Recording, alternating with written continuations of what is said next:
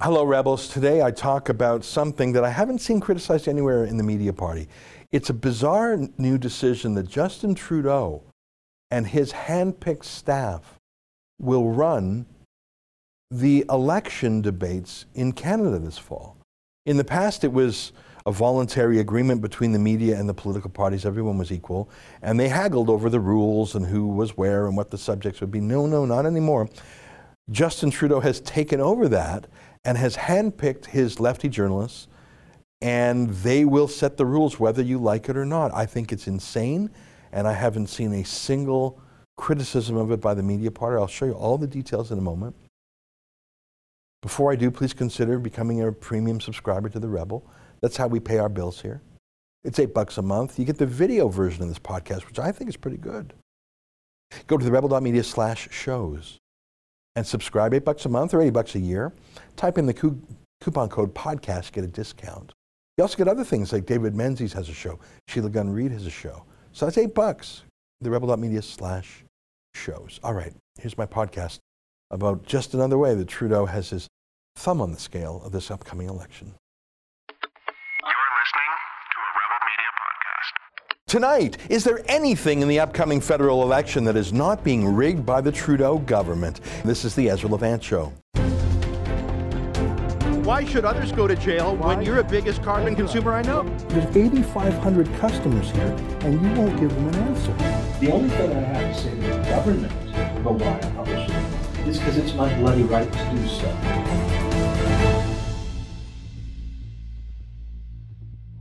We're less than 90 days away from the 2019 Canadian federal election, but it is summertime for another month, and most Canadians aren't really paying attention, I don't think. But after Labor Day, it's going to be a quick sprint to October 21st. One of the moments that sort of wakes everybody up to the fact that an election is imminent is the leaders' debates. They usually don't contain any decisive moments these days, but there are a few. Remember this one, Jack Layton skewering that American tourist named Michael Ignatieff, who very, very briefly visited Canada and became Liberal leader. You said before you have to walk the walk and you have to be a strong leader and respect Parliament. I've got to ask you then, why do you have the worst attendance record in the House of Commons of any member of Parliament? If you want to be Prime Minister, you better learn how to be a member of Parliament first. You know, most Canadians, if they don't show up for work, they don't get a promotion. Mr. Layton, I don't surrender to anybody in my respect for the institution of Parliament and my obligation to the people who put me there. So don't give me lessons about respect for democracy. Well, don't give me lessons. Where don't were give you me when lessons I was for there respect standing up to Mr. Harper and voting against his policies, and you weren't in the chamber? You missed 70% of the votes. I think you need to understand a little bit more about how our democracy works. That's my only point. I don't know, maybe it wasn't a killer moment, but I thought it was pretty good. And that was a question put by one political party leader to another, not by a journalist. But in the main, it's not the political candidates who control the debate. It's the debate organizers. Here's what I mean by that. I like that exchange I just showed you, but what if the rules were a little bit different? What if those candidates couldn't ask each other questions? What if they weren't allowed to follow up with a supplemental question like Jack Layton was? What if they just let the other candidate wriggle out of it? What if that was the rules? I don't think any journalist would have put that question to Ignatieff that way. I'm glad Layton did. How much time do the various candidates get? Who will cut them off and how forcefully? Even just the fact, just notice it there, the studio was all orange. That's the NDP color. Who's in charge of that? Could it be Conservative blue or Liberal red instead? Maybe Green Party green? All those things make a little difference, but I think by far a more important decision about the formats of these debates are the roles played by the journalists who moderate them, because often those moderators are so political. And 100% of the time, if they're political, they're on the left, by the way. And they often just can't help themselves. Can I show you an example from the American 2012 campaign? Mitt Romney and Barack Obama, and they were talking about the Al-Qaeda terrorist attack on the U.S. consulate in Benghazi just a month earlier.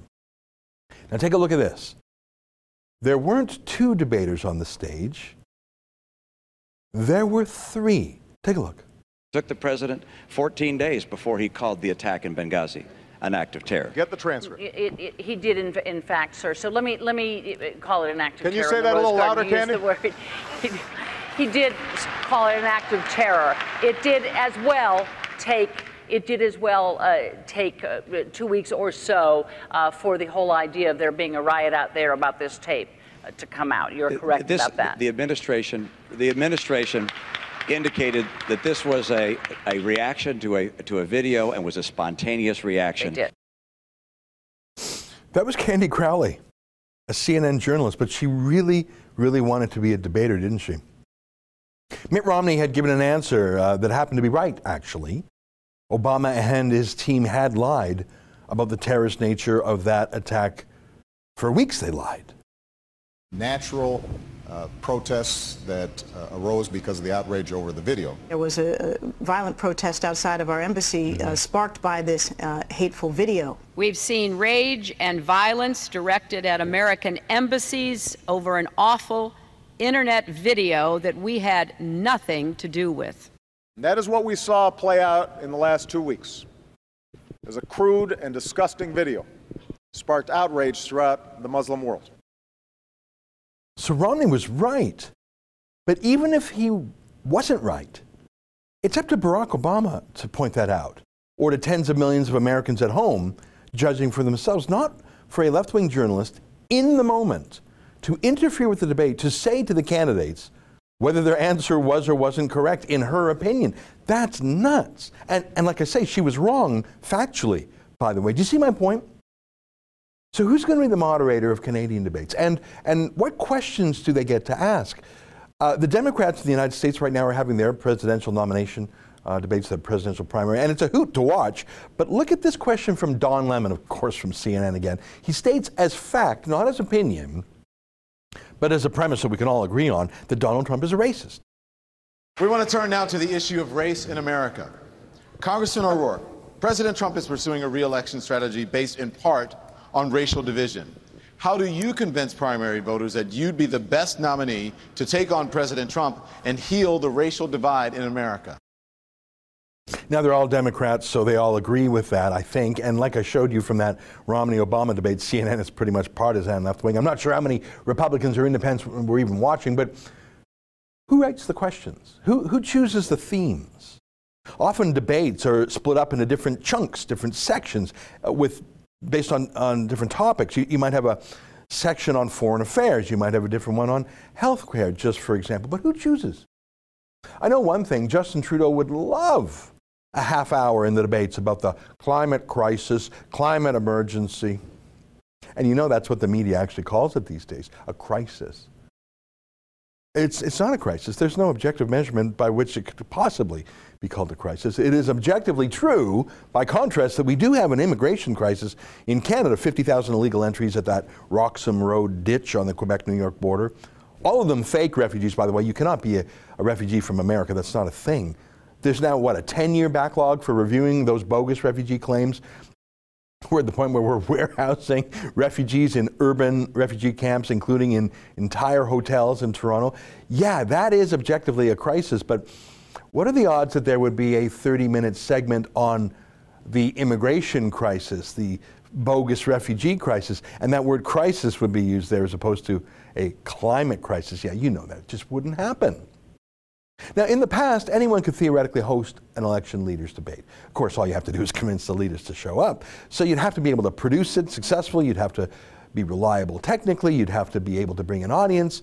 You probably have to have some reputation for nonpartisanship. So that limits it to probably a dozen different groups, including, Facebook, for example, universities. Remember last time there was one at the Munk debates at the University of Toronto. But like I say, there would be a choice in the past, and so the groups pitching the debates to the parties would have an incentive to be fair, I think, to make it palatable to all the party leaders if they wanted them to participate, or maybe they don't want all the leaders to participate. Elizabeth May loves being in these leaders' debates, even though she has no chance of becoming prime minister, zero chance. She just really uses it as a fundraising opportunity for her party, a PR opportunity, and to bash the Conservative candidate. In the last election, she literally never once attacked the Liberal candidate. She just didn't. I watched all of her interventions. All of her attacks were on Trudeau's opponents, especially the Conservative who was running, Stephen Harper. That's not normal.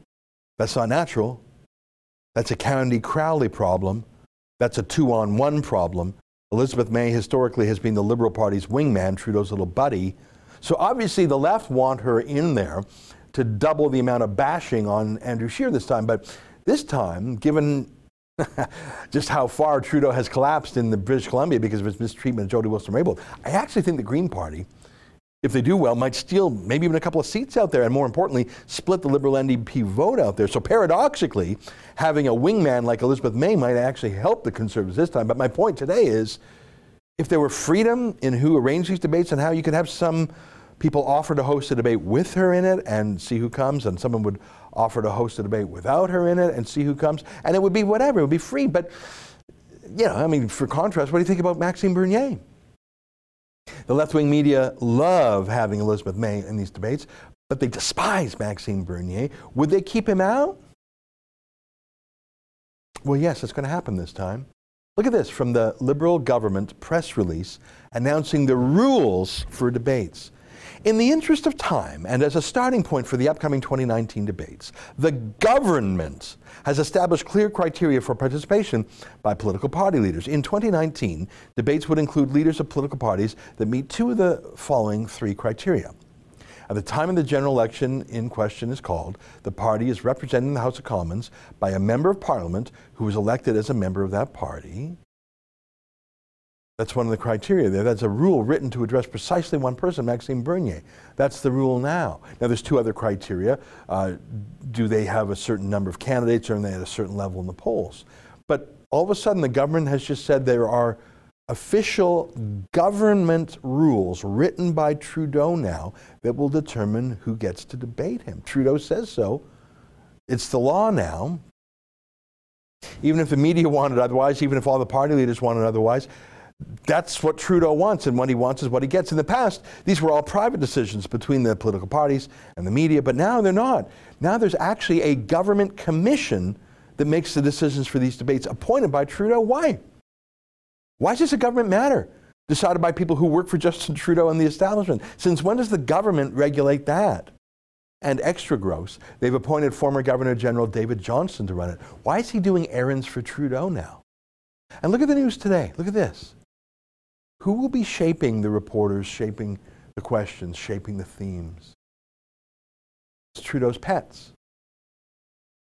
This is from a CBC story. Here's the government's list of approved journalists for these debates. Only these media are allowed to participate in the debates. CBC News, Radio Canada, that's the French Quebec wing of CBC. Global News, CTV News, the Toronto Star, Huffington Post Canada, Huffington Post Quebec. They get 2 slots, I guess. La Presse, Le Devoir, and L'Actualité. So the Ottawa, Toronto, Montreal establishment, nothing from the West, of course. They're just reformers out there. 5 out of the 10 of the institutions are in Quebec. That's weird. Quebec has less than a quarter of Canada's population. 2 of them are state broadcasters. The newspapers from the bailout media, this is Trudeau's $600 million election bribe. They're obviously there. The Toronto Star. I saw this headline in Blacklocks, the great independent news outlet in Ottawa.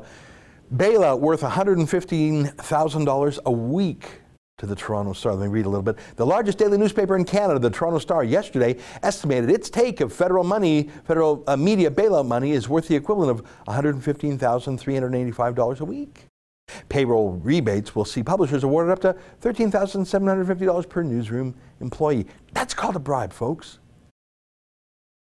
Gee, do you think they're going to have a theme or a section of the debate about the carbon tax and its cost to business? Or Trudeau's war against pipelines and industry? Do you think they're going to talk about the foreign policy mess Trudeau's created with China, India, Saudi Arabia, everyone? Or do you think Trudeau's hand-picked bailout media will talk about the climate crisis? Hey, Andrew Scheer, let's talk about the climate crisis. Look at this. Look at page A3 in the Star. So this is page 3 of the Toronto Star. It's a whole page called A Fight for the Future. The Star asked the same 2 questions of the 5 Canadians who are making climate change a top priority. I'm sorry, that is not news. That's bought and paid for Liberal Party propaganda. And I mean, listen, what they put on page 3 of their own newspapers, their business. But these people are legally appointed to run the debates. So Justin Trudeau says they're going to shape the debates. Them, the state broadcaster, and the Huffington Post. They make me laugh so hard. I mean, I don't think I'm a snob. I hope I'm not, but the Huffington Post is not a newspaper of record. They are junk. These are stories from the Huffington Post. If they were printed on paper, they would be called the gutter press. They would be called, well, they would be called worse. But they're loyal Trudeau boosters, so of course they're going to run the debate. I've said it before, under Justin Trudeau, there will only be two types of media soon, only two types of conversation at all in this country. Conversations approved by the government and founded by the government, and conversations banned by the government, nothing else. Hey, how do you feel about that? Stay with us for more.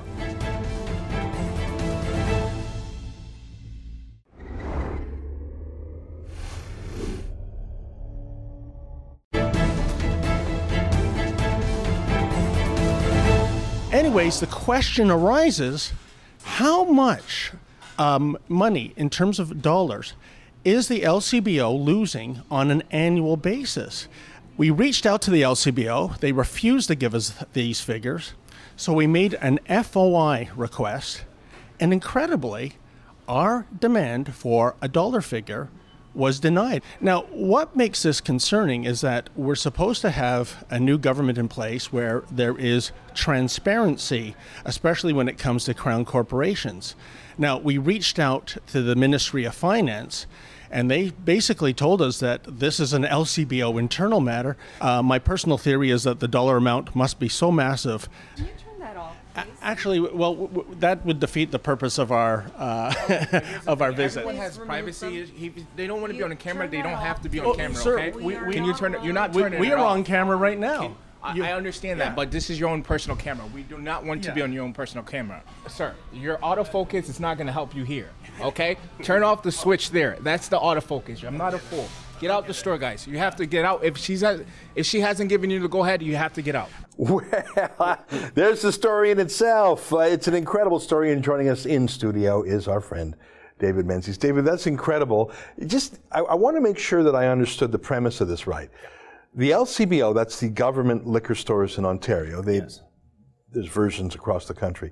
Their policy here is if someone shoplifts liquor, not to stop them? Correct. So that's an official policy. If you steal liquor, they will not stop you. That is correct. The person just walks right out the store, Ezra. And I want to be clear about something. This is not just destitute people, hobos coming in for a hit. There are now organized people that are stealing booze to resell it. And I mean, Ezra, think of that business plan. Your cost of inventory is zero. And I mean, there's some cheap, hooch that's a few bucks, but there are some kinds of liquors, an old whiskey, a fancy champagne that are hundreds. There's probably even some wine or liquor that's over $1,000, and they just let people walk out.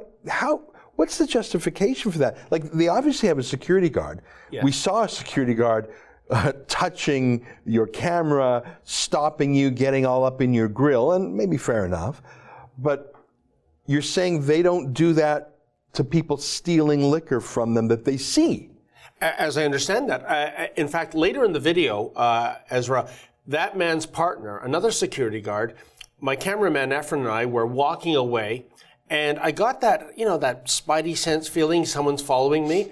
And sure enough, it was the other security guard. Now, we walked an entire city block from Queens Quay to Lakeshore Boulevard, and then we hung a right, which is we're walking further and further away from the LCBO, and this guy's following me. So he's following you, so you can't film him, but they're going to creep behind you.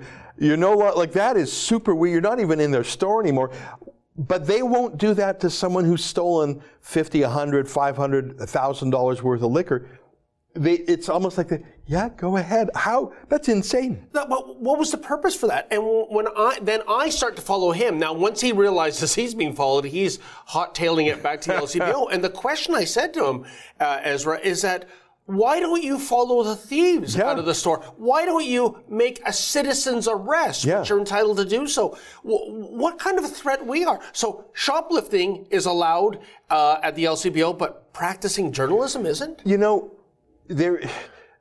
Theft, shoplifting, theft at a restaurant, theft at any retail store, theft at a dollar store, theft at a Walmart, theft at a Safeway, a Sobeys is one of the big issues for an entrepreneur. In a cash business where there's little things that can, you see this in drugstores where small, expensive things like those razor blade packages for like a Gillette, they're so insanely expensive that you actually have to like get them unlocked or something, or ask for them from the cash, because, you know, shrinkage or whatever they would call it. It's such a problem. It's why a cash business like a bar, you have got to be there every day or you'll just be eaten and drank out of business. It's a real burden for any retail person. Yeah. And the LCBO has just sort of said, nope, because the sucker taxpayer will cover it and we don't care. And I don't even understand, is it because it's too hard? Is it because some ideological reason? Well, they must be really thirsty and but as you point out, it's not like a poor person stealing bread. Yeah. I mean, that still should not be allowed, but maybe there's a real problem there. A poor person's hungry for bread. They're stealing booze here, and as you point out, it's organized gangs. I mean, I find this so perplexing. Have you heard anything on the political side? No. Sadly, Ezra, we reached out to the Ministry of Finance, and they go, well, it's an internal LCBO thing. By the way, when you do get people at the LCBO to talk to you, they play the role of, well, we are merely the puppets of our ministerial masters. So they do this Alphonse and Gaston routine. I've reached out, sadly, I must report, given how he ran on a campaign of transparency to Doug Ford's office. I've been met with radio silence. But I want to pick up on what you said just a bit earlier. You were mentioning other retailers like Costco and Walmart. If they have a shrinkage problem, if they have a shoplift problem, you know what? That's their business. The difference here is that you and I and all the other millions of people that live in Ontario, we're the shareholders. Yeah. We have skin in the game. We can't allow this, money to, just go out the door. We filed an FOI. They gave us 5 intangible, bizarre reasons why they were going to keep this confidential. Have you appealed that freedom of information? We have appealed it. And as I said, we're still waiting to hear back from the Premier's office.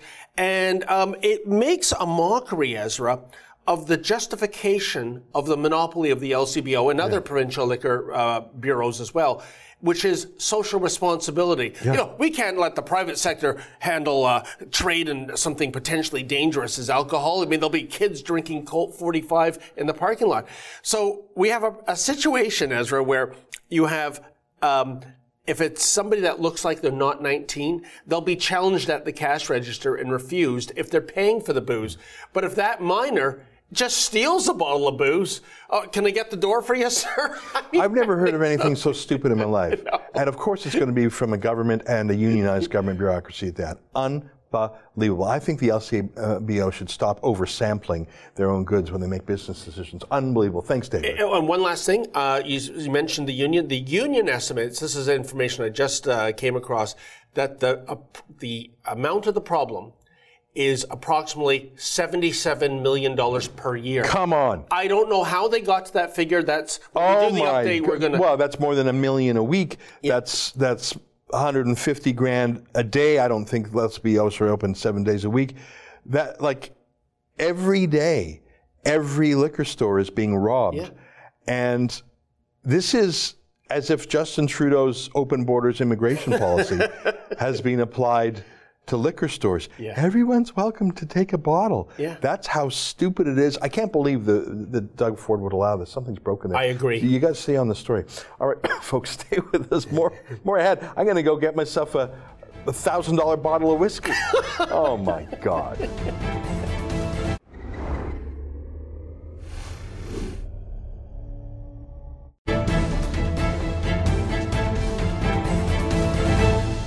Well, that's our show for today. What do you think about the slow accretion of power over our political system by Justin Trudeau? I mean, maybe you don't think it's a big deal who runs the election debates. Well, will you think it's a big deal if the whole thing turns into a liberal policy platform replica? Let's talk about global warming. Let's talk about feminism. Let's talk about, like, if it's all his shtick and it's all set up to bash the Conservatives, I'm sure the left would freak out if an official Stephen Harper appointed election debates commission chose his favorite subjects for the entire leaders debate. Let's talk about fiscal, responsibility. You could see how outraged the media would be if Harper picked his favorite people to run the debates. I haven't seen a peep against this from the bailout media, not a peep. But this is just one of 100 things that's slowly constricting our national conversation. Sorry, I said slowly constricting. I don't think it's slow at all. That's our show for today. Until tomorrow, on behalf of all of us here at Rebel World Headquarters, to you at home, good night, and keep fighting for freedom.